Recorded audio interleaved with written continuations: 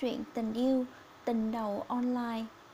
Tôi thích anh bởi anh rất đàn ông, một chuẩn đàn ông thời thượng mà bọn con gái sinh viên chúng tôi thường bình.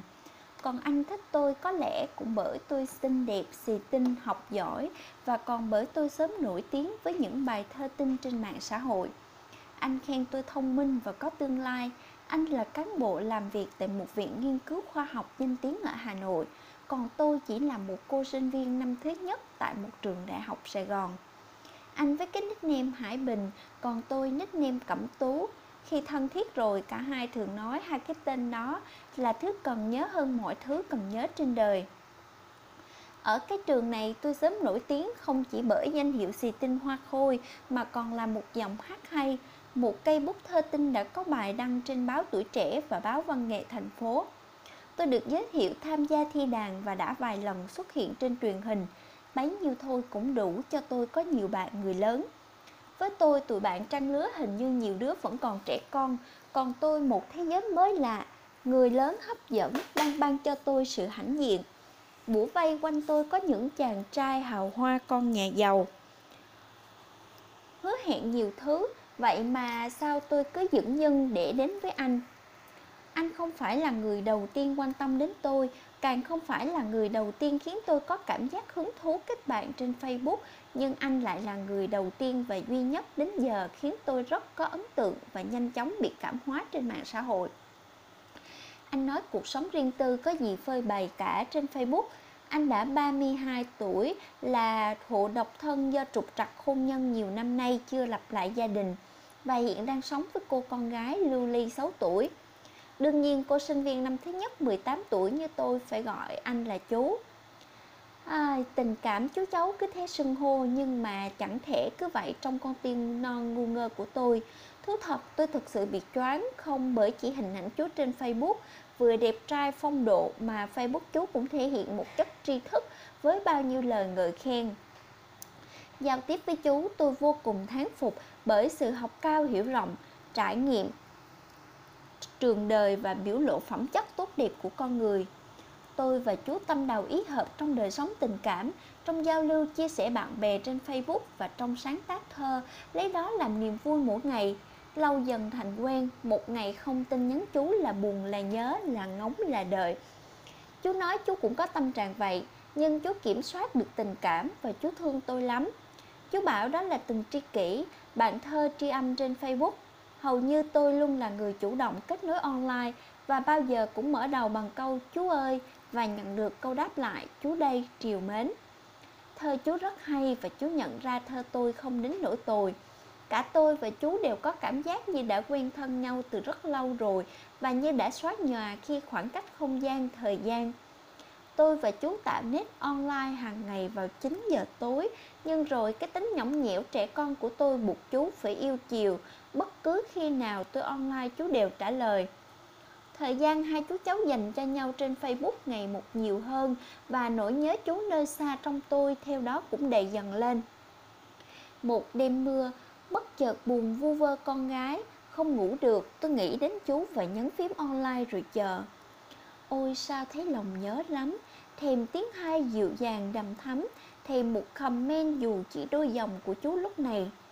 Tôi nghĩ chú không còn thức, cũng là cách an ủi sớm mai chú sẽ thêm. Vậy mà chỉ ít phút sau tôi nhận được dòng online vàng.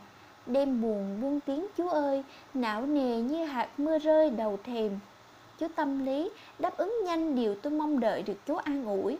Tôi không kiểm soát được tình cảm vui sướng bộc phát lúc đó mà thốt lên bằng mấy chữ yêu chú lắm. Rồi quờ tay thấy hai má mình nóng lên. Hay dù sao thì tôi cũng đã cất được tiếng trong lòng. Hình như chú không quan tâm mấy từ đó, còn tôi lại là một đêm trằn trọc mất ngủ.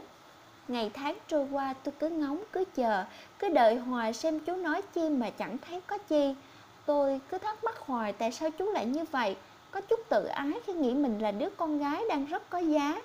Eo ơi, lại còn có vẻ mất dần cái vô tư trong sáng trước chú nữa. Và đôi khi cứ ngu ngơ buồn phiền, mộng mơ tư tưởng, nhõng nhẽo vu vơ với chú. Chẳng hiểu chú có biết không hay cứ làm giả bộ giả vờ không biết nữa. Người ta nói con gái không nên quá sốt sắng chuyện ấy. Vậy mà tôi vừa gặp chú sau lòng đã thấy mến. thấy thương, để cho tình cảm dâng trào từ đáy con tim. Chỉ muốn giải bày mà sao chẳng dám tỏ hết nỗi niềm. Một hôm chú thông báo đi công tác xa 1 tuần, mà cái điện thoại smartphone lại bị hỏng nên chú cháu sẽ phải tạm dừng liên lạc. Ở đây có chuyện trước đó tôi và chú đã quy ước chỉ dùng Facebook mà không dùng điện thoại, để cả hai tập trung làm việc và học tập tốt cho hàng ngày. Tôi kêu nhớ chú lắm, không chịu đâu. Tôi chiều tôi, nhưng chuyện này thì chú lại tỏ ra rất nguyên tắc. Chú phân tích nhiều lắm, cũng chỉ để cho tôi thông cái lý do của chuyến đi đặc biệt này cần phải vậy. Cuối cùng thì tôi cũng chỉ còn biết ấm ức trong lòng mà vẫn phải nghe. Sớm mai thức dậy như thường lệ, cả hai chú cháu đều lên Facebook chúc nhau ngày mới. Chú nói như thiệt ấy, hôm nay Cẩm Tú ra tiễn chú nhé.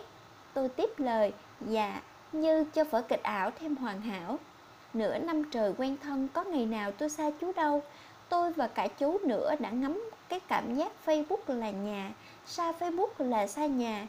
Đi làm, đi học, để tối về là về nhà, để chú cháu được gặp nhau trên Facebook. Ôi, đầu óc tôi mông lung quá. Chú đi rồi, ảo ư. Thế còn cái cảm giác phải xa chú, nhớ chú, phải chờ đợi chú cả tuần đang đeo bám tôi thì đâu có ảo.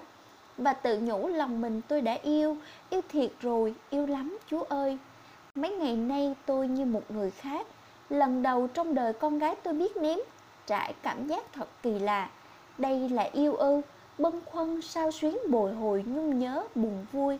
Đôi khi lạc lõng bơ vơ, mộng mơ, tư tưởng đến một người ở mãi phương trời xa. May mắn bên tôi còn có một người bạn gái rất thân là Mỹ Chi. Hai chị em cùng quê miền Tây xa nhà lên thành phố, cùng ăn ở, học cùng một trường, một lớp tâm đầu ý hợp. Chi vừa học giỏi, lại hoạt trong giao tiếp nên được giao làm lớp phó học tập.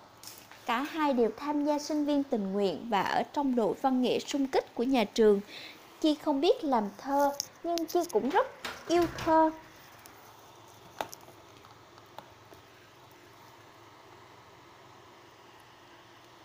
Nên cảm thụ và bình thơ thật là tinh tế. Chúng tôi cũng có các bạn trang lứa nhưng chỉ ở mức thân bình thường, thi thoảng vào ngày nghỉ rủ nhau đi ăn kem rồi lướt phố. Người ta khen cả hai đều xinh, luôn đi bên nhau như hình với bóng. Tụi con gái có chút ghen tị, còn mấy chàng thì xoắn lấy làm quen. Chỉ giống tôi, cả hai đều không thích. Bạn của tôi cũng là bạn của Chi, là vài anh chị ở các khóa trước quý mến muốn gần để học hỏi, vài thầy cô yêu trò, mấy cô chú ở hội thơ và một số bạn bè trên Facebook, hay phần nhiều là người lớn. Mỹ Chi là bạn của cả tôi và chú trên Facebook.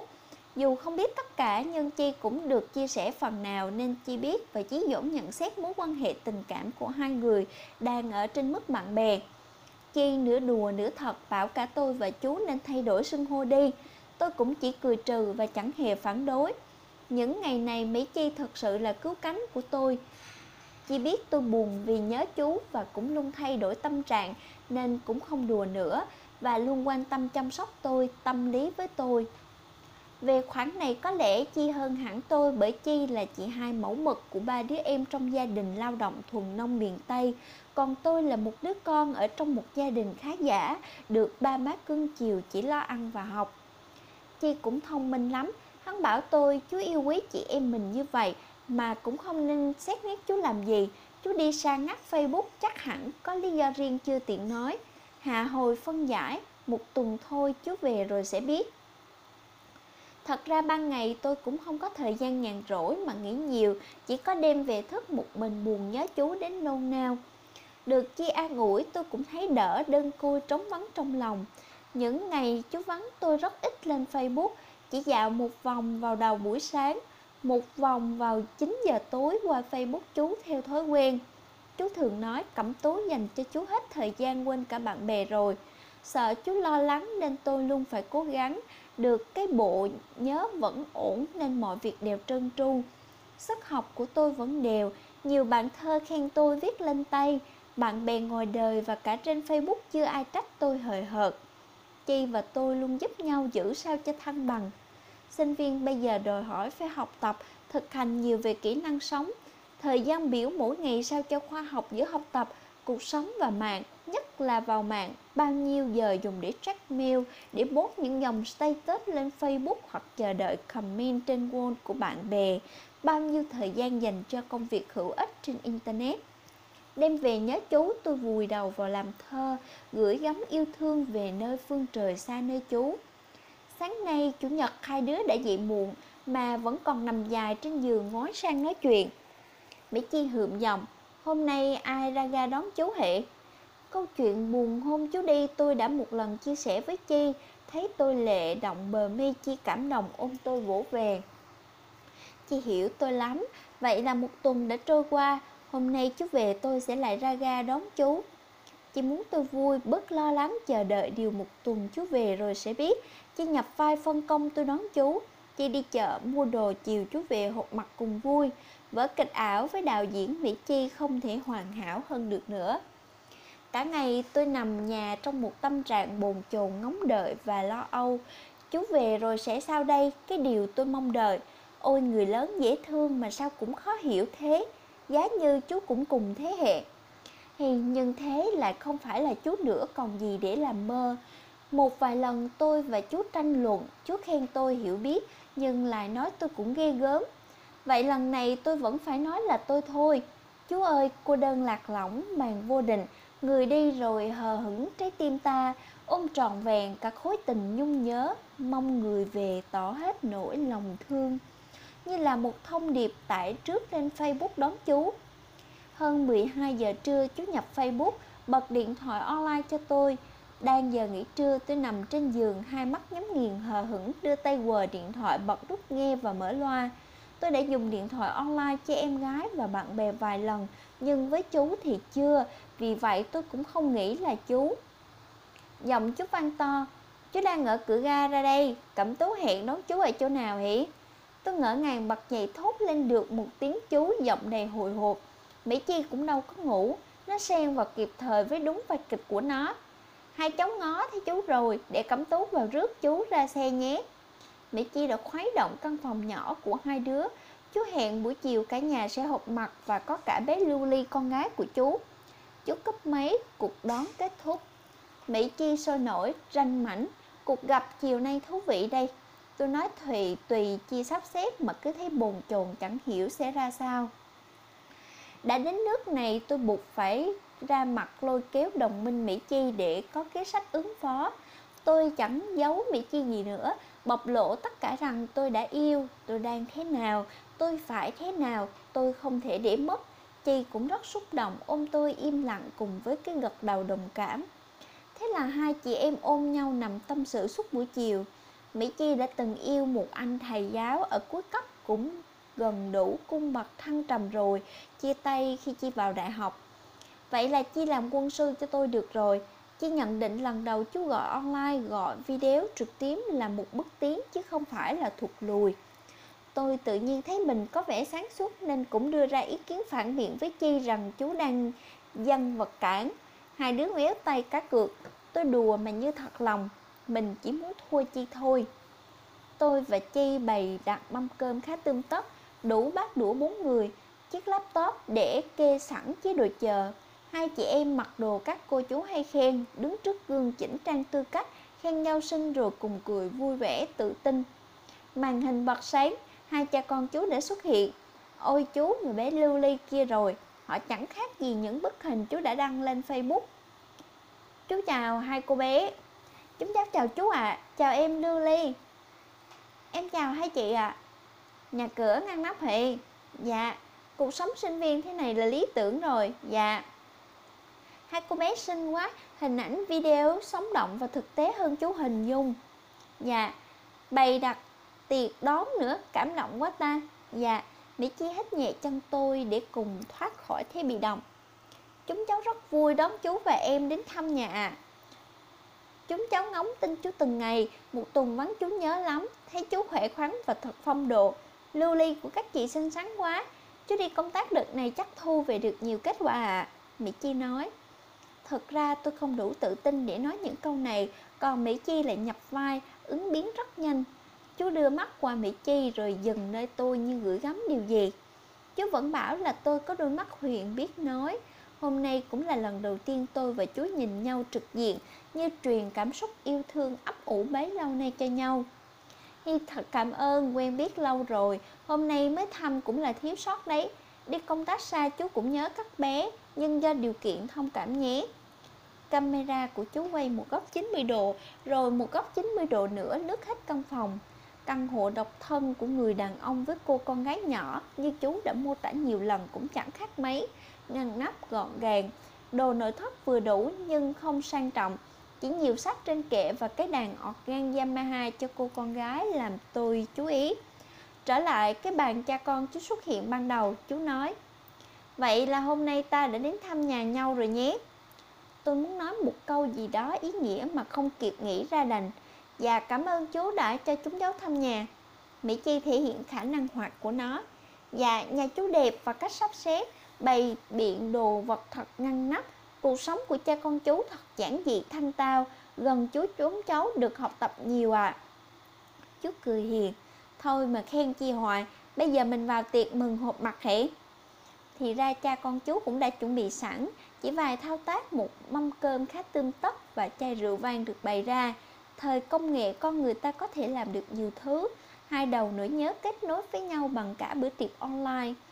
Chúng tôi cùng nâng ly chúc tụng nhau. Chuyện trò vui vẻ kéo dài đến hết bữa, rồi cùng đứng dậy vẫy tay chào tạm biệt khi cha con chú rời khỏi màn hình. Buông đũa, hai đứa nhìn nhau cười tươi như hoa. Tôi nói: cảm giác mình không còn phân biệt được vai ảo và thật nữa. Mỹ Chi: đáng sống thật, đời đẹp như mơ. Chỉ 10 phút sau tôi lại nhận được tin nhắn online của chú hẹn 10 giờ gặp. Thấy tôi cười, Chi đoán ra ngay, giơ bàn tay biểu thị tuyệt. Đêm về khu phố nhỏ chìm vào tĩnh lặng, tôi lên Facebook gặp chú. Ngôn ngữ ngon lai, tôi thấy tự tin hơn. Chú ơi, chú đây, cháu nhớ chú cũng rất nhớ cháu. Vậy sao chú cứ để cháu buồn nhớ chú hoài? Lúc nào chú cũng yêu thương Cẩm Tú mà.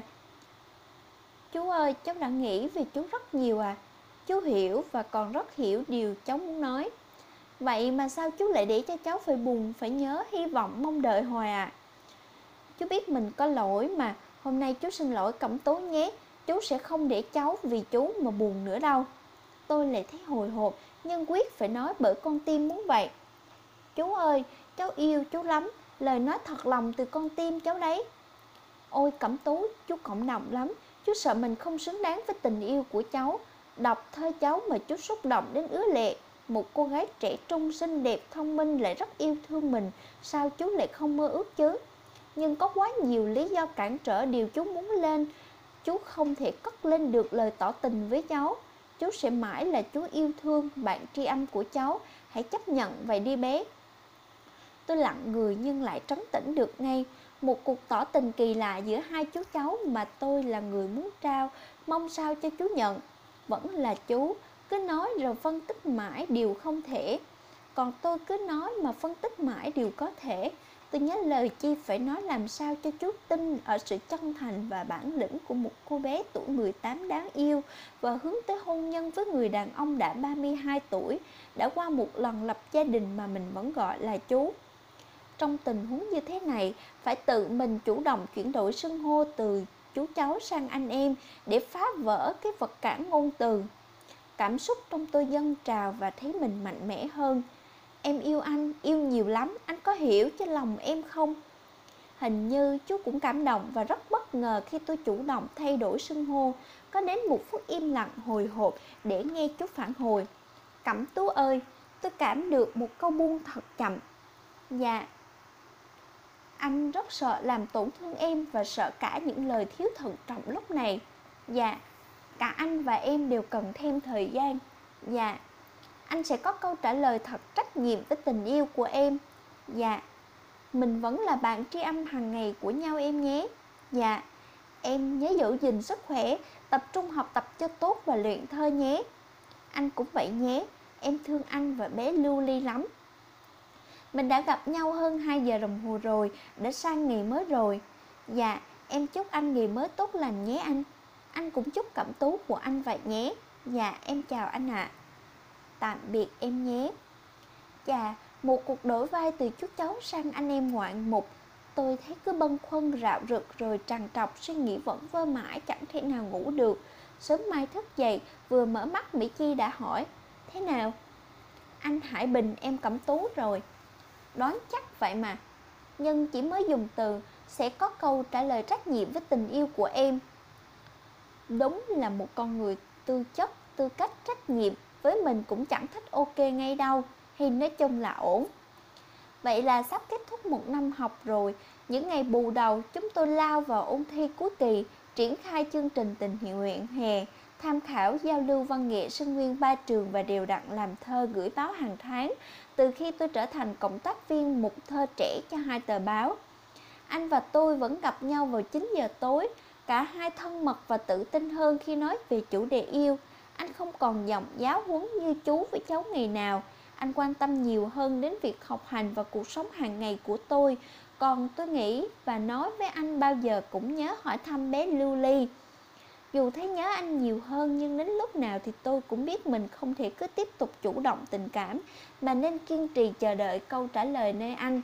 Linh cảm cho tôi đứa con gái 18 tuổi yêu lần đầu cho biết và tin anh là nhất định sẽ không thể từ chối tình yêu của tôi. Tuy hồi hộp một chút, tôi cứ thả hồn cho thơ mộng. Cuộc sống cho tôi những ngày tháng êm ả, tươi vui rộn rã. Kết thúc năm nhất, cả tôi và Mỹ Chi đều đạt học lực giỏi. Chúng tôi đã có một tuần về thăm nhà rồi trở lại trường hoạt động tình nguyện hè. Và đúng ngày đó anh hẹn vào thăm tôi. Vẫn căn phòng trong ngõ hẹp, tôi thu vén dọn dẹp chiều nay khi vừa ở quê lên. Anh hẹn hai đứa sẽ đến thăm vào 4 giờ chiều và cùng ăn tối. Mỹ Chi báo lỡ chuyến xe phải chậm mất 2 tiếng. Vậy là chỉ còn mình tôi xoay sở đón anh. Lần đầu gặp anh sao thấy hồi hộp lúng túng quá. Rồi lại thầm nghĩ cũng tốt, mình được hoàn toàn tự do bên anh. Tiếng chuông điện thoại réo, tôi bật chuyện nghe. Anh đã tới đầu ngõ báo tôi ra đón. Ngó lại mình trong gương thấy hài lòng rồi, tôi tự tin rảo bước. Anh kia rồi, vừa ra khỏi xe với bộ sơ vi lịch thiệp, trên tay là bó hồng đỏ thắm. Và anh cũng đã nhận ra tôi. Cẩm Tú, chú hay anh. Anh giang tay đón tôi trao nhanh bó hồng. Tôi tự tin ôm eo ngã vào người anh, rồi khoác tay anh bước vào trong ngõ, giọng thì thầm run run. Em nhớ anh lắm, anh đẹp phong độ hơn cả hình ảnh trên Facebook. Em cũng làm anh ngỡ ngàng hơn cả những gì anh tưởng tượng. Nhà em đây, căn phòng yêu thương anh đã đến thăm một lần nè. Chẳng khác gì lần trước, cuộc sống sinh viên thật đáng yêu thiệt. Anh và tôi đều nhắc đến lần trước như là một kỷ niệm đẹp. Bước vào nhà, đặt nhanh bó hồng lên bàn. Tôi xoay người ôm chặt lấy anh cũng quàng tay ôm ghì chặt tôi, đặt môi lên mái tóc mềm nhẹ, êm thơm mùi con gái mà anh vẫn tưởng tượng trên Facebook về tôi. Chúng tôi đứng lặng hồi lâu để cùng cảm nhận. Anh cúi xuống hôn lên trán tôi ngước lên, bốn mắt nhìn nhau như kéo gần lại khoảng cách bao tháng ngày thương nhớ. Bờ mi nhẹ khép, đôi môi nhẹ cong chờ đợi rồi nhẹ nhàng anh chạm bờ môi tôi. Anh mơn man trên cánh môi hồng, hít hà hương con gái nơi tôi, thì thầm vào tay tôi. Anh rất yêu em. Ôi anh yêu, em yêu em anh vô cùng. Em chờ đợi câu trả lời này từ lâu lắm rồi. Tôi ngửa người ngắm khuôn mặt anh để lại đón nhận từ anh những nụ hôn trào sóng yêu thương. Chúng tôi cứ say sưa với hương vị yêu ngọt ngào, đến khi nhận ra phố đã lên đèn mới chịu buông nhau. Anh đi ngắm lại căn phòng, còn tôi lăn xăng vào bếp sắp sửa bữa cơm chiều, rồi lại xà vào lòng anh để được anh yêu. Tôi ngắm anh thật lâu để được thỏa mãn ngẫm như vẫn trong mơ. Từ lâu anh là thần tượng, còn bây giờ anh đã là của tôi. Anh vẫn trẻ trung phong độ như những gì em đã nghĩ về anh. Em chững chạc, người lớn hơn những gì anh đã nghĩ về em. Hoàng tử của em, nàng công chúa của anh. Mình đang viết tiếp câu chuyện cổ tích. Em là nàng công chúa đi tìm hoàng tử của mình. Nàng đã gặp chàng và cùng đi đến lâu đài hạnh phúc.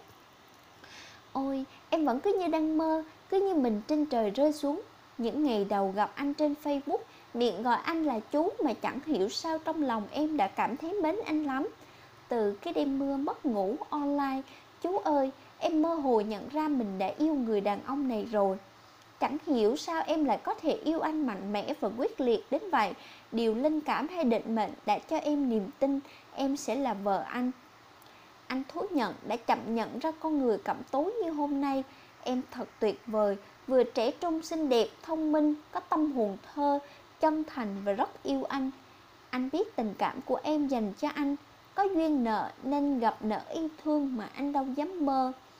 Em càng muốn gần thì anh càng cố đẩy khoảng cách ra xa. Anh biết những đêm dài em đắm chìm trong nỗi nhớ anh mà chỉ biết để trong lòng. Chú thương bé nhiều, yêu bé mộng mơ.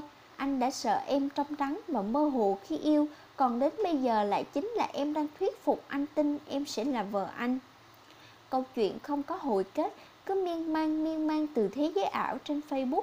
Đến bây giờ chúng tôi đang ôm nhau như chẳng thể rời xa. Hơn 8 giờ tối, Mỹ Chi đến. Nó ào vào khuấy động căn phòng. Nó thật tự nhiên như đã gặp anh nhiều lần, làm cho anh cũng cảm thấy thoải mái giao tiếp.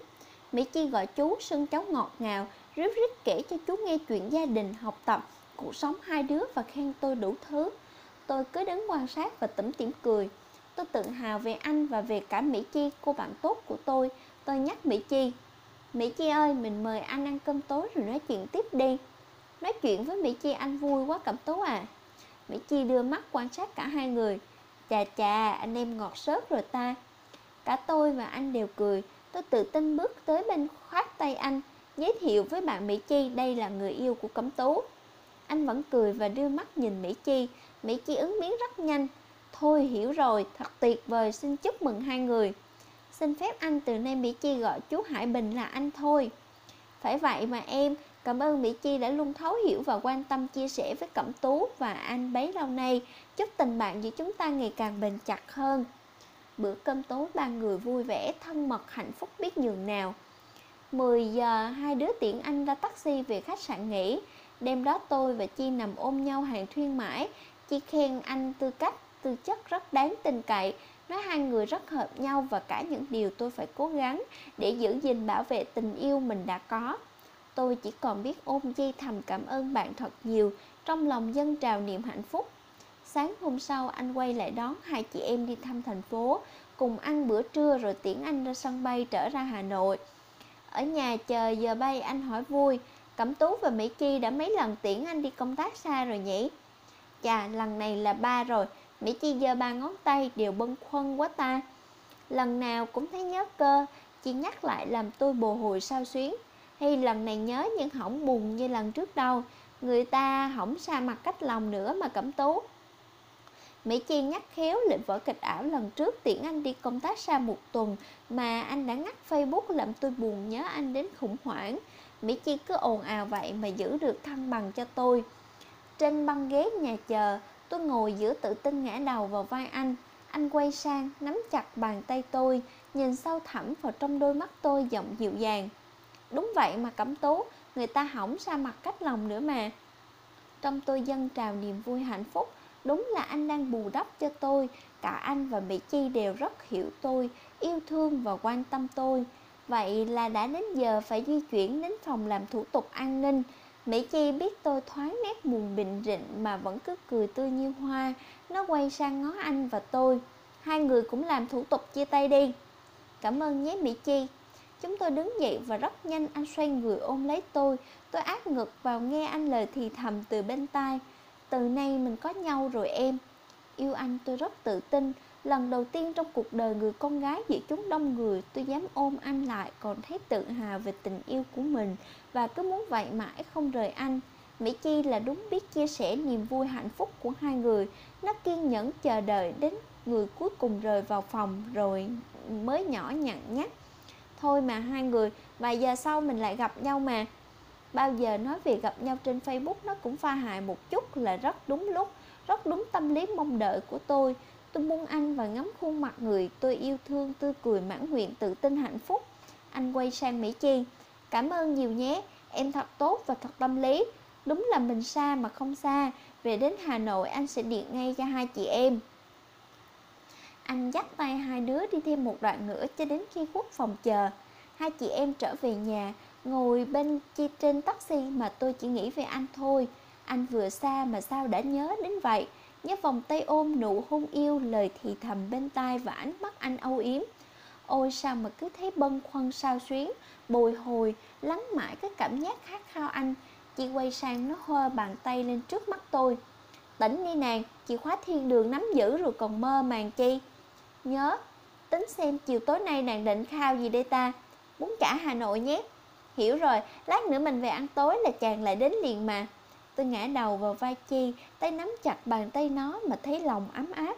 Vừa vào nhà tôi bước nhanh đến ngắm bình hoa hồng anh tặng, sắc màu vẫn còn tươi rói. Từ tối qua đến giờ Chi cứ khen anh hoài. Bình pha lê và 18 bông hồng thắm đều rất đẹp, rất ý nghĩa, biểu tượng cho tình yêu chân thành, trong sáng và nồng cháy của chàng dành cho nàng vừa tròn 18 tuổi hoa. Ôi, hiện thân tình yêu của tôi đây. Hay nàng cứ thỏa sức ngắm đi, ơi cuộc sống mến thương. Buổi chiều anh gọi điện báo tin đã về nhà. Cảm xúc chuyến đi thật đặc biệt. Chuyện bé Lưu Ly rất thích búp bê hai cô gửi làm quà. Anh nhắc hai chị em giữ gìn sức khỏe để còn học tập và làm thơ. Mỹ Chi nháy mắt, tôi đưa máy cho nó. Anh nghe Mỹ Chi nói chuyện nè. Chúng em đang ăn món bún chả Hà Nội ở đất Sài Gòn mà anh thích đấy. Từ lúc về giờ Cẩm Tú cứ ngồi ngắm hoa bần thần nhớ anh hoài. Mỹ Chi ơi, em tốt lắm. Có em Minh Tú anh yên tâm rồi. Em nói món bún chả Sài Gòn mang hương vị Hà Nội anh lại thèm, mong sớm quay lại. Cẩm Tú nó không chịu đâu. Từ nay anh phải vào hàng ngày hỉ? Có lẽ vậy, anh hứa. Cả tôi và anh đều hiểu được điều đó thực hiện được, bởi bấy lâu nay chúng tôi đã biết thích ứng, hòa nguyện cảm xúc của mình giữa thế giới ảo và thực trong tình yêu xa. Mùa hạ Sài Gòn nhớ anh, thèm cái cảm giác được ngồi trong quán nhỏ, nhâm nhi ly sinh tố, ngắm nhìn những hạt mưa rơi lãng đãng giữa phố xá ồn ào náo nhiệt để thảnh thức bước giữa cuộc đời có anh. Anh mà chẳng xa, ngày ngày bên tôi, những nụ hôn yêu nồng cháy, vòng tay ôm siết nồng nàn. Anh là bờ vai vững chãi, yêu thương dịu dàng nhẹ nhàng, nâng bước chân tôi. Chúng tôi dõi theo nhau, đi tới đâu cũng như có nhau trên mọi nẻo đường đất nước. Những chuỗi tin nhắn dài lê thê nhớ và yêu, những cuộc thoại miệt mài đến hết dung lượng, từ Cà Mau, Côn Đảo, Vũng Tàu đến Sài Gòn, Đồng Tháp, An Giang, Đà Nẵng, Hà Nội, Cao Bằng, Phú Thọ, Hải Phòng. Anh ở đâu tôi ở đó cùng cảm nhận. Những con phố nẻo đường, ghế đá công viên, quán cà phê, một góc vườn nhà, hằn dấu cuộc thoại, bồi hồi lại nhớ mỗi lần đi qua. Hình ảnh anh và tôi đến với nhau từng ngày, bao địa danh có mặt, lẫn ảo vào với thực. Chúng tôi tự tin, không hề dối lòng, ngày càng yêu nhau say đắm. Những vần thơ yêu nối tiếp tháng ngày, chắc cánh tình yêu bay cao bay xa. Trên Facebook của tôi và anh có rất nhiều bạn thơ tri âm, thơ thực Việt, cảm thơ, chia sẻ thơ là niềm vui mỗi buổi tối của cả hai với bạn bè. Chúng tôi có rất nhiều bài thơ chung, lòng cảm xúc vào nhau. Anh rất thích hồn thơ trong sáng của tôi cũng học được ở anh cách thắp lửa tình trong thơ. Anh yêu Cẩm Tú 1, yêu hồn thơ Cẩm Tú 2. Em ghen cơ, sao anh lại yêu thơ em hơn em chứ? Cẩm Tú ơi, anh thật hạnh phúc, em xinh đẹp, tâm hồn đẹp, thơ hay lại rất yêu anh. Tất cả hòa nguyện vào một Cẩm Tú tri âm, tri kỷ cùng anh. Em cũng thấy mình thiệt may mắn gặp chú ơi, đêm mưa hôm nào, phải chăng duyên kỳ ngộ mà gặp gỡ tương phùng, ngày thêm yêu anh. Tình trong thơ, thơ và đời hòa nguyện, thơ chắp cánh cho tình thăng hoa. Cảm xúc yêu đầu ôi đẹp biết bao, tôi cảm anh từ thơ để nỗi nhớ hông vàng sắc nắng. Mơ vòng tay ai ôm trọn nàng thơ, xa anh chiều về trên bến ngẩn ngơ, cho cô bé Cẩm Tú ngóng bâng quơ một hình bóng. Anh cảm tôi từ thơ tôi, hai phương trời cách trở, có duyên nợ gặp gỡ yêu thương. Thương cô bé giờ này đã ngủ yên, hay thao thức đắm chìm trong nỗi nhớ. Khát vọng yêu bùng lên trong tôi, em vượt thời gian để đến với anh. Em vượt không gian ngược chiều gió thổi, em vượt lòng mình tìm về nông nổi. Em lãng du vô định các chim trời. Khát vọng yêu bùng lên trong anh vượt bon chen tìm cõi chơi vơi. Anh vượt trái tim hững hờ với đời. Anh vượt anh và cầu vượt cả bầu trời. Anh đánh thức mình gợi nhớ nhung em, và chúng tôi đã hòa yêu trong hòa nguyện, tận cùng nhịp đập con tim cho ngọt ngào giấc mơ hồng mùa hạ. Khi em nói nuôi giấc mơ hồng được ấp ủ trong lòng con trẻ, con gọi anh là ba anh nhé. Cả hai cười hạnh phúc trào dâng. Anh và tôi đã trao đổi rất kỹ về dự định tương lai. Anh đã có bằng tiến sĩ luật, sẽ theo chương trình học bổng 2 năm tại Đại học Harvard, lấy bằng thạc sĩ quốc tế học. Khi về nước, anh chuyển vào Sài Gòn để công tác để gần tôi. Cả hai động viên nhau cùng cố gắng giữ niềm tin, nuôi giấc mơ hồng. Chúng tôi đã biên tập xong tập thơ lấy tựa là Giấc mơ hồng, làm kỷ niệm 1 năm tình đầu của tôi, dự định sẽ xuất bản trước khi anh bay sang Mỹ học tập. Tháng ngày trôi qua, yêu xa mới biết thật nhiều thử thách. Đôi khi tôi cũng thấy trống vắng bởi thiếu anh ở bên, thèm một nụ hôn yêu, một vòng tay anh như ngày nào. Cảm xúc yêu xa yêu đến nao lòng, nhớ xa nhớ đến cồn cào gan ruột. Anh bay vào với em đi, em thèm hít hà hơi thở, thèm nghe nhịp tim anh. Anh sẽ cố gắng, kiên nhẫn nhé em, thương cảm tốt của anh nhiều mà. Khát khao thì nói vậy, rồi cũng hiểu anh không thể bay vào hàng tháng. Anh hẹn cuối tháng 6 sẽ vào Sài Gòn thăm tôi trước khi đi Mỹ. Yêu thì ghê, tôi nhạy cảm với những cô sinh viên anh khoe học giỏi, nghèo vượt khó. Anh cũng ghen vậy khi xuất hiện những bức ảnh có các bạn trai bên tôi trên Facebook. 1 năm trôi qua lắng lại chuyện gam màu yêu sáng tối. Vậy là 1 năm đã trôi qua, tháng tình nguyện hè thật nhiều trải nghiệm. Thâm nhập cộng đồng, thăm người già, tìm hiểu cuộc sống bà con, tham gia việc đồng áng vệ sinh làng xóm, giao lưu văn nghệ, dạy lũ trẻ tiếng Anh. Nhịp sống dồn dập say sưa cảm hứng. Tình bạn tình yêu xốn sang, nắng chiều bên dòng sông êm ả, làng quê thanh bình. Cảnh đẹp hữu tình thật nên thơ, đời ngọt ngào vậy có bỗng giọt nắng lẫn pha. Căn phòng rộng và mở với một dãy giường kế liền. Trưa hè oi ả, tôi vô tư, cảm thấy mệt mỏi vừa ghé thăm là thiếp đi. Mấy đứa con trai thách nhau ai có thể nằm kề tú, rồi chàng thắng liều lĩnh làm thật, cũng vờ say sưa nhắm nghiền mắt vòng tay ôm hờ eo tôi. Khi mấy đứa đang bấm máy thì thầy Khoa phụ trách đội tình nguyện xuất hiện. Thấy ồn ào, thầy quát lên một câu làm cả Thắng và tôi giật mình bật dậy. Thầy khắt khe, đánh giá ý thức và bắt hộp kiểm điểm. Dù đã xóa hết ảnh và chuyện chỉ dừng lại ở đó, tôi vẫn thấy tủi, nghĩ là mình con gái phải chịu thiệt thòi. Thắng cùng quê tôi, sau lần đó cứ bám riết lấy tôi đòi yêu, đòi cưới. Chẳng ai như tôi, không biết dối lòng chuyện buồn vậy. Tôi đem cả lên Zalo chia sẻ với Bình. Bình nửa đùa nửa thật, để cho người ta ôm ư, ghen. Anh nói em để cho người ta ôm ư, hay anh đùa? Anh làm em ức chế quá à. Anh xin lỗi Cẩm Tú yêu, anh không thương còn chọc em. Chuyện vậy nhắn tin qua lại mất vui. Thi thoảng về sau Hải lại treo tôi câu để cho người ta ôm, ghen. Phải chăng trong anh đã gợn? Một lần tôi đã gặp và kết bạn thơ với Chính, một anh chàng Hà Nội đẹp trai hay thơ. Đó là lúc tôi mất điện thoại, vừa thay máy mới, đang tìm cách liên lạc với người yêu mà mãi vẫn chưa được. Tôi chia sẻ hoàn cảnh của mình, Chính cảm thông và xin được làm bạn tri âm. Hai người kết thân rất nhanh, anh ta luôn tìm cách gợi mở và tôi đã thật thà chia sẻ những kỷ niệm đẹp về tình yêu của mình.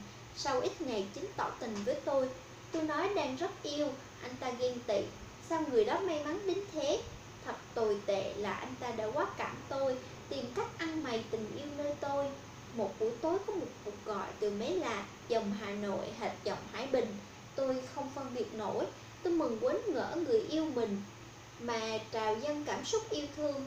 Chính đã nhập đúng vai, tôi nói những điều tôi cần nghe, ôm tôi, hôn yêu nồng nàn. 2 ngày vẫn số đó, anh ta lại gọi. Tôi vừa hỏi sao từ số máy này em không tìm lại được Facebook, Zalo anh. Có lẽ lúng túng không kịp ứng biến nên anh ta để im lặng. Tôi hỏi anh yêu đâu rồi? Chính trả lời anh yêu đây rồi. Tôi giật mình thấy lạ, đây không phải Hải Bình của tôi quá quen với hai từ anh đây. Hải Bình trả lời rất nhanh khi nhắn tin. Tôi quát lên, Chính phải không? Thấy tôi phát hiện và giận dữ, Chính vội lộ diện xin lỗi mãi. Tôi thật thất vọng với Chính nhưng bản tính thương người nên lại bỏ qua. Sau gần nửa tháng, tôi cũng đã kết nối được với Hải Bình. Tôi yêu, tôi nhớ anh vô cùng. Bao chuyện dồn nén cả hai tâm tình chia sẻ hết đêm. Chuyện về Chính làm anh rất buồn. Tôi xin lỗi mãi, anh cũng chẳng vui. Anh phân tích làm tôi rất thấm về cái lỗi tôi đã kết bạn dễ dãi, tri âm dễ dãi. bị lừa dễ dãi để rồi thứ tha dễ dãi với người không xứng làm bạn với mình. Tôi quyết định chặn Facebook chính. Lần thứ 3 đến lượt Vương, tôi lại phải trả giá vì cái sự thật thà đem khoe ảnh chuyện Vương tán tỉnh bóng gió sẽ cưới tôi làm vợ. Ba Vương và ba tôi là chỗ thân tình nhà cùng khóm phố, có ý ghét chàng hai đứa. Khi tôi ra trường sẽ về quê lập nghiệp. Vương được cưng chiều mãi mê chơi bời không chuyên tâm làm ăn. Ba má thấy Vương thích tôi, có ý nhờ tôi gần gũi khuyên bảo. Chuyện chỉ có vậy nhưng tôi biết anh nhạy cảm lắng nghe và thoáng buồn. Tôi rất tự hào về anh, về tình yêu của mình. Anh rất yêu tôi, thương tôi, tôn trọng lắng nghe tôi, chỉ bảo tôi kinh nghiệm trường đời, cách đối nhân xử thế. Anh tự trọng nhưng bản tính có phần khắt khe của chính mình. Điều đó cũng dễ hiểu với một người đàn ông 32 tuổi đã có một đời vợ và 2 đứa con, nay đặt cược đời mình vào một cô bé 18 tuổi. Anh đã chấp nhận yêu tôi thật khó khăn và có lẽ chấp nhận tôi làm vợ còn cần phải nhiều trải nghiệm thực tế khắc nghiệt nữa. Anh làm theo sát cách của mình, rời xa tôi tới 3 lần. Yêu anh đến thế tôi đâu đủ sức chịu đựng. Anh đã thất bại, xót xa tôi, yêu thương bù đắp gấp bội. Tôi cũng thấm thía hơn giá trị tình yêu hạnh phúc có anh. Phần 2, nghiệt ngã. Tôi đã bật khóc ngay khi chấp bút những dòng nghiệt ngã này. Chỉ cần anh sướng cái tên Cẩm Tú tháng trước, tháng này là tim tôi đã nhói đau, lệ rơi ẩm ướt tình sầu, xót xa đau đớn. Tháng 6 tôi đã thành người khác. Bữa đó tôi qua bệnh viện Hồng Hoa khám bệnh, đang lơ ngơ chưa xác định rõ được tới phòng khám thì gặp một người đàn ông trạc tuổi 40, khoác áo blue trắng của đeo ống nghe. Ông đã tận tình chỉ dẫn tôi đến tận nơi. Khi trở ra tôi bắt gặp ông trong hành lang nên ghé cảm ơn lần nữa.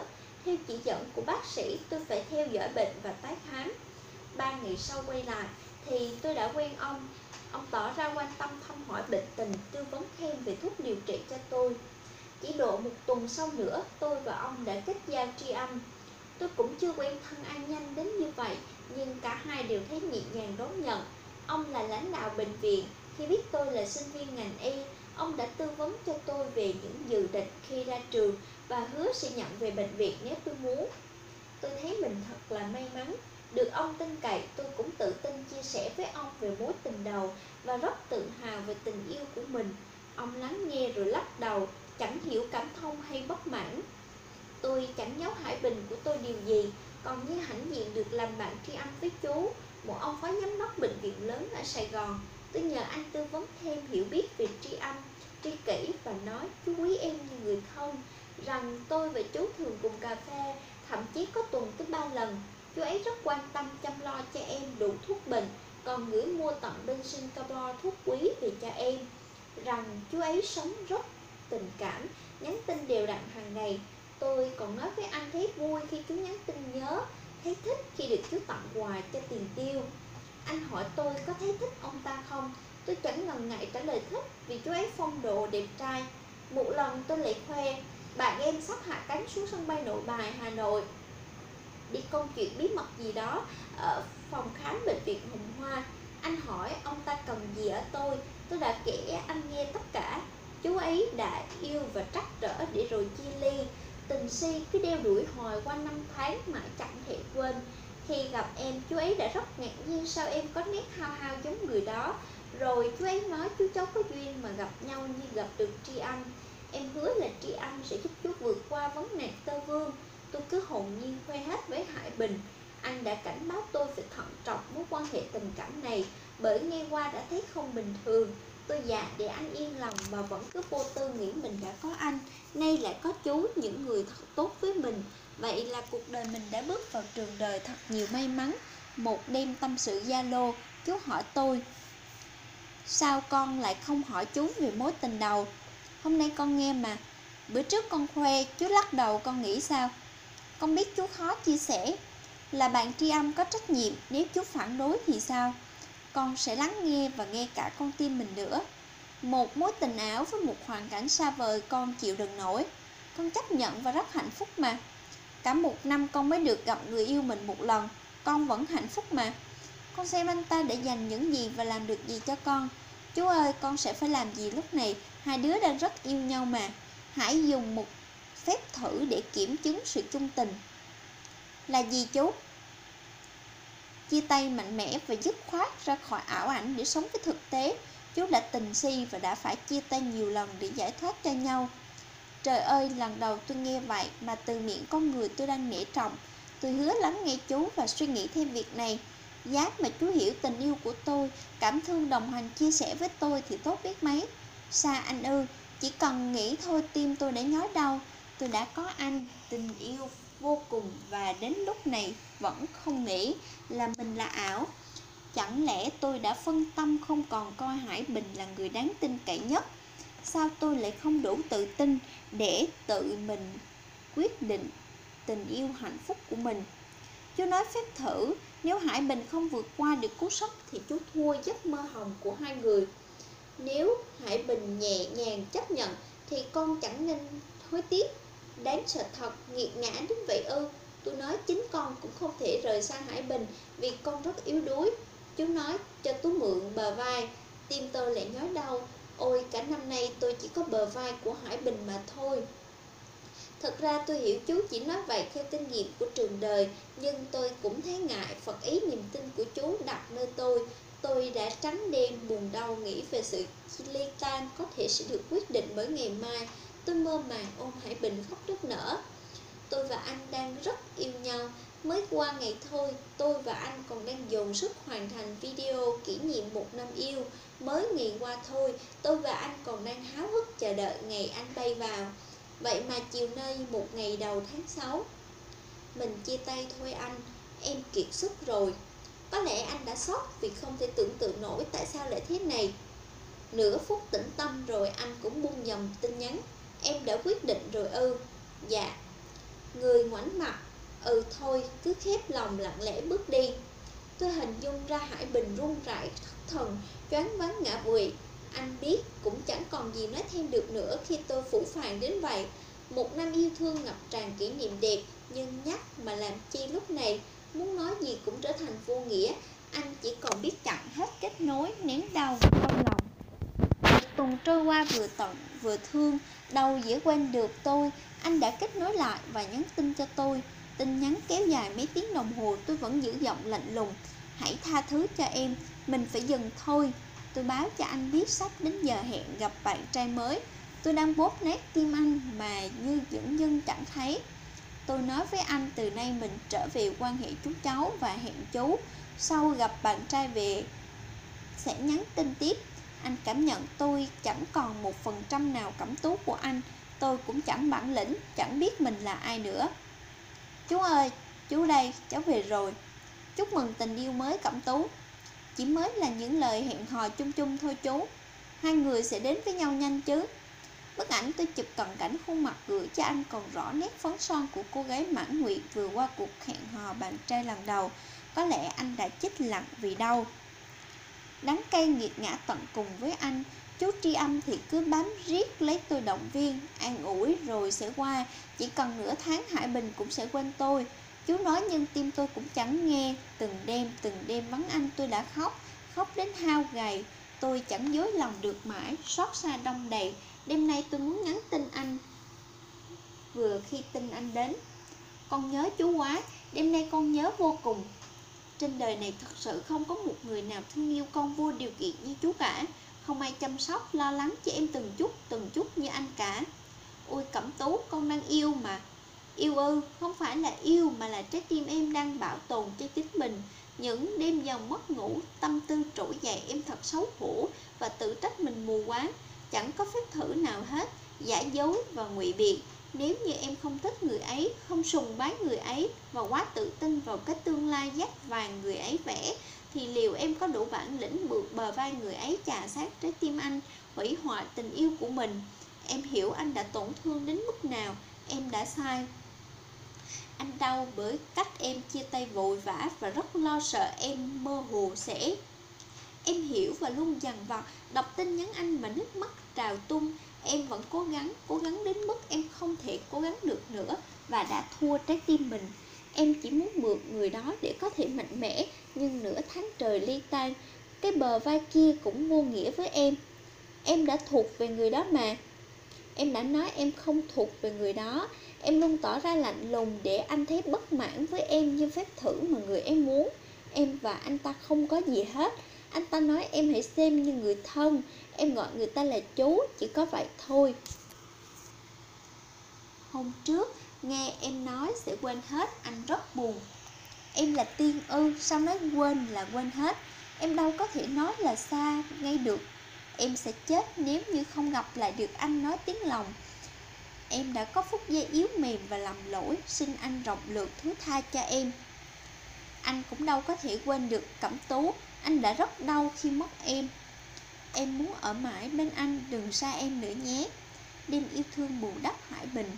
Cẩm Tú gặp lại rồi cũng trôi qua. Vết thương lòng lại nhói tim anh. Những lời tự sự của tôi đã gieo vào lòng anh nỗi ám ảnh ghê gớm.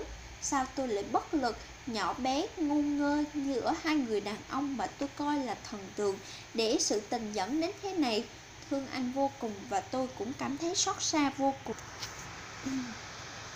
Mặc dù Hải Bình của tôi vẫn là số 1 hàng ngày, nhưng nay đã có ông chú tri âm, đâu chỉ riêng anh như trước. Thói quen tôi gặp anh sau bữa trưa và sau bữa tối lập trùng với chú từ ngày cặp. Tôi ra khỏi nhà đâu chỉ có việc đi học. Chú thích cà phê là gọi tôi liền. Tôi chẳng dễ chối từ. Trước đây tôi thường nói với anh, nếu không có anh trên Facebook và Zalo tôi cũng mất hứng. Nay vắng anh, tôi vẫn phải lên đều bởi còn chú. Tôi đâu dễ dàng thoát được sự đeo đẳng của ông chú tri âm. Anh vì công việc không lên được, nhớ tôi ghé đến thấy đèn sáng lại nghĩ ngợi. Ôi tôi hại Hải Bình của tôi rồi. Ám ảnh đều bám vào anh vào những cuộc thoại các Zalo ngày đêm với tôi, mà nhân vật thứ ba là chú tri âm luôn xuất hiện. Hải Bình ơi, đúng là có một Cẩm Tú tháng trước trong sáng vô tư dồn hết yêu thương cho anh một thời đã qua. Cẩm Tú tháng này đã quá sai, em hứa sẽ mãi không lặp lại nữa. Em yêu anh nhiều lắm mà. Tú nè, em vẫn là em mà. Chú tri âm của em nói đúng đấy. Chỉ có chú ấy thật mới giúp em được. Còn anh vừa xa vừa ảo để em thiệt thòi đủ điều. Sao anh lại nói vậy? Muốn đem so sánh anh và chú ấy để em lựa chọn ư? Chú là chú mà anh là anh mà. Sao anh ác vậy? Làm em tim đau rồi nè. Anh vô cùng xin lỗi. Điều anh lo lắng còn lớn hơn nhiều, em có hiểu không? Em hiểu ông xã, em tin và nghe anh hết. Chẳng ai tri âm với nhau đến vậy. Chẳng ai vô tư ban phát dễ dãi đến vậy. Chẳng có một ông sếp lớn nào dỗi tôi hơi bỏ thời gian vàng ngọc cả ngày đêm cho một cô bé sinh viên. Nếu như không có mục đích, ông ta đã gài bẫy và cho em mượn bờ vai, tự tay phá nát tình yêu của mình rồi đấy. Tôi hứa sẽ nghe anh hết và không để dễ dàng cho ông ta thực hiện ý đồ xấu với mình. Tôi cũng ngỡ ra rất nhiều điều anh chỉ bảo và hứa chỉ tập trung vào học. Hình như anh không thể yên tâm nên tin nhắn cứ dài lê thê mãi không dứt ra được khỏi chủ đề này. Cảm giác lo lắng đọng lại trong anh, mệt mỏi cũng đọng lại trong tôi sau những lần chat kéo dài. Tôi không phải chỉ anh mà cả tôi nữa, ước được trở về Hải Bình Cẩm Tú yêu thương tháng trước. Chiều nay chú tri âm mời cà phê, tâm trạng tôi không tốt mà vẫn ngại từ chối. Sự việc qua rồi tôi cũng chẳng dám trách chú, lỗi tại tôi hết, tôi phải nhận đau về mình. Tôi nhận ra là chú cũng ích kỷ, chiều tôi nhưng thích áp đặt. Chuyện tình yêu tôi khoe chú đã không đồng tình, chuyện chia tay nghe chú mà tôi cũng đã rất đau khổ. Chuyện tôi quay trở lại với Hải Bình rồi cũng chẳng giấu được chú lâu. Chú tỏ thái độ không hài lòng, ngồi đó hàng tiếng đồng hồ chỉ để nghe chú phán về chuyện chia tay. Tôi đã lờ mờ nhận ra sự quan tâm thái quá của chú mà không thoát ra được. Chú tìm đủ lý lẽ để thuyết phục rằng người tôi yêu không xứng với tôi phải chia tay thế này thế nọ. Thấy tôi buồn lặng im, chú hạ giọng. Chú thương nên không muốn Cẩm Tú kéo dài khổ đau. Thôi được rồi, chú yên tâm, con sẽ bình tĩnh giải quyết. Tôi giải thích với Hải Bình là tôi cần chú bởi sự nghiệp và cần anh bởi không thể thiếu anh. Một lần vì quá tin vào cái tương lai dát vàng chú tô vẽ mà tôi, một cô sinh viên trẻ dại khờ, lại làm theo.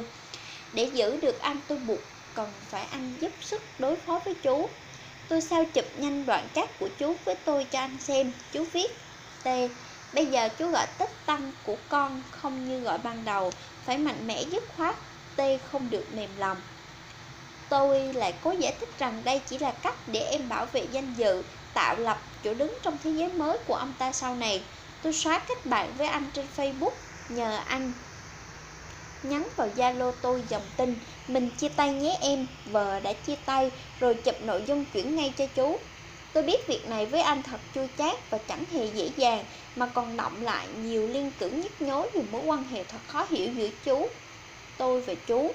Áp lực giằng xé vô cùng khi tôi đang dối lòng, bởi tôi cần cả hai người, chứ không phải chỉ mình anh, mà anh lại rất nhạy cảm.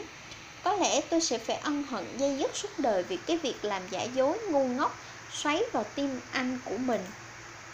Tôi lê gót về nhà, lòng trĩu nặng, tâm trạng đầy hoang mang. Mở Zalo ngập tin nhắn, anh vẫn xót xa đông đầy. Anh lại đôi co, tôi gần như kiệt sức, òa khóc nức nở, chụp vội bức ảnh gửi cho cả hai người rồi tắt máy. Một ngày nữa trôi qua, gần anh mà như cách xa biển biệt. Tôi ngộ ra lời anh: từ khi gặp ông ta tôi đã trở thành người khác. Ông ta muốn tôi chia tay anh, thì nay ông ta đã đạt được mục đích. Tôi còn bên ông ta tiếp tục sai lầm đến bao giờ nữa? Tôi đã giết chết tình yêu của mình. Ê chề, bế tắc, thất vọng, nhục nhã quá Hải Bình ơi! Em đã rất cố gắng trở lại với anh để chuộc lỗi chia tay phũ phàng, nhưng có lẽ không thể được nữa rồi. Lỗi tại em hết, em đâu còn xứng đáng với anh nữa. Mình hãy cùng tĩnh tâm lại đi em. Tôi kiệt sức lạ đi trong cơn mê ngủ. Sớm mai tỉnh dậy nhận tin nhắn anh đồng ý chia tay. Có lẽ hoàn cảnh đã dồn anh đến bước đường cùng. Tim đau trở lại, tôi chỉ còn biết khóc, khóc hoài, khóc mãi qua ngày dài đến đêm thâu xót thương cho cả hai. Giới hạn của sự tận cùng đau người ta thường bừng tỉnh. Phần 3. Vị Thanh. Đêm yên tĩnh, Cẩm Tú gặp Hải Bình lần cuối. Hải Bình ơi, hãy cho em cơ hội lần cuối là Cẩm Tú trọn vẹn bên anh. Mình hãy quên hết đi anh, chỉ còn hai ta vào bầu trời xanh với giấc mơ hồng. Anh cũng rất muốn có Cẩm Tú yêu thương vẫy tay khi con tàu rời bến. Em nghĩ mình vẫn đang là cô bé Cẩm Tú yêu thương bên anh ngọt ngào. Anh nghĩ mình vẫn đang là Hải Bình bên nàng thơ yêu như ngày nào. Anh đã yêu em Cẩm Tú ơi như chưa từng được yêu. Em chưa yêu khát khao trao cho Hải Bình của em thật nhiều. Anh mãi mong được ở bên nàng thơ Cẩm Tú Diễn Kiều. Em nói yêu Hải Bình, yêu mãi mãi, đời đời kiếp kiếp. Em ơi, mình vẫn ngày nối ngày mối tình khi xa tha thiết. Anh và em đã gieo vào giấc mơ hồng nêu vào chốn bồng yêu. Em điểm dấu thời gian có anh, ngấn cả ngàn điều. Anh thấy đường trần ai trái trao cho em còn thiếu. Hải Bình ơi, em thủ thủy, em đã nói mình rất hiểu. Cẩm Tú ơi, anh yêu em ngàn lời tượng đá hoa tình yêu. Họ cùng lắng vào tim giấc mơ hồng mùa hạ, bên nàng thơ yêu lưu ký ức thời gian, để lòng trải theo năm tháng ngút ngàn. Tháng sau buồn chỉ có Mỹ Chi bên tôi. Nó thương Hải Bình lắm và rất trách tôi. Ban đầu nó cũng mừng là tôi gặp được chú Tri Âm. Dần về sau thấy tôi càng ngày càng thân hơn. Nó có ý nhắc nhở. Bây giờ sự đã rồi, nó cảnh tỉnh tôi rời xa ông chú Tri Âm vẫn còn kịp. Tôi đã hứa với lòng mình, với anh và cả Mỹ Chi nữa, từ giờ sẽ biết làm chủ hoàn cảnh, giữ niềm tin và mãi là người biết cách sống tốt hơn. Sáng nay anh từ Hà Nội bay vào Sài Gòn, dừng chân 1 giờ rồi mới chuyển sang Massachusetts, Hoa Kỳ để nhập học tại Viện Đại học Harvard. Hai chị em ôm bó hồng nhung 32 bông, tuổi anh, đợi anh theo hẹn. Anh đã phải hủy lịch dành 3 ngày thăm tôi trước khi đi Mỹ vì chuyện tháng 6. Hải Bình xuất hiện sau ô cửa kính vẫy chào. Chỉ đợi có vậy tôi không kìm lòng òa khóc nức nở. Em không thể xa anh, không thể mất anh. Em sẽ mãi đợi anh. Anh sẽ trở về. Cả Mỹ Chi và anh nước mắt nhạt nhòa. Tôi bấu lấy vai Mỹ Chi, vừa khóc nức nở vừa gào to hơn. Em mãi đợi anh, em sẽ mãi đợi anh. Anh sẽ trở về, anh sẽ trở về. Cẩm Tú như bị thôi miên, bóng hình người mình yêu thương vô cùng khuất dần sau cánh cửa. Thực hư cuộc đời. Thật mà không thật, ảo mà không ảo. Bình minh họ mới rời xa trong tỉnh táo, tự tin sải bước trên con đường đời, ước hẹn mãi sống tốt.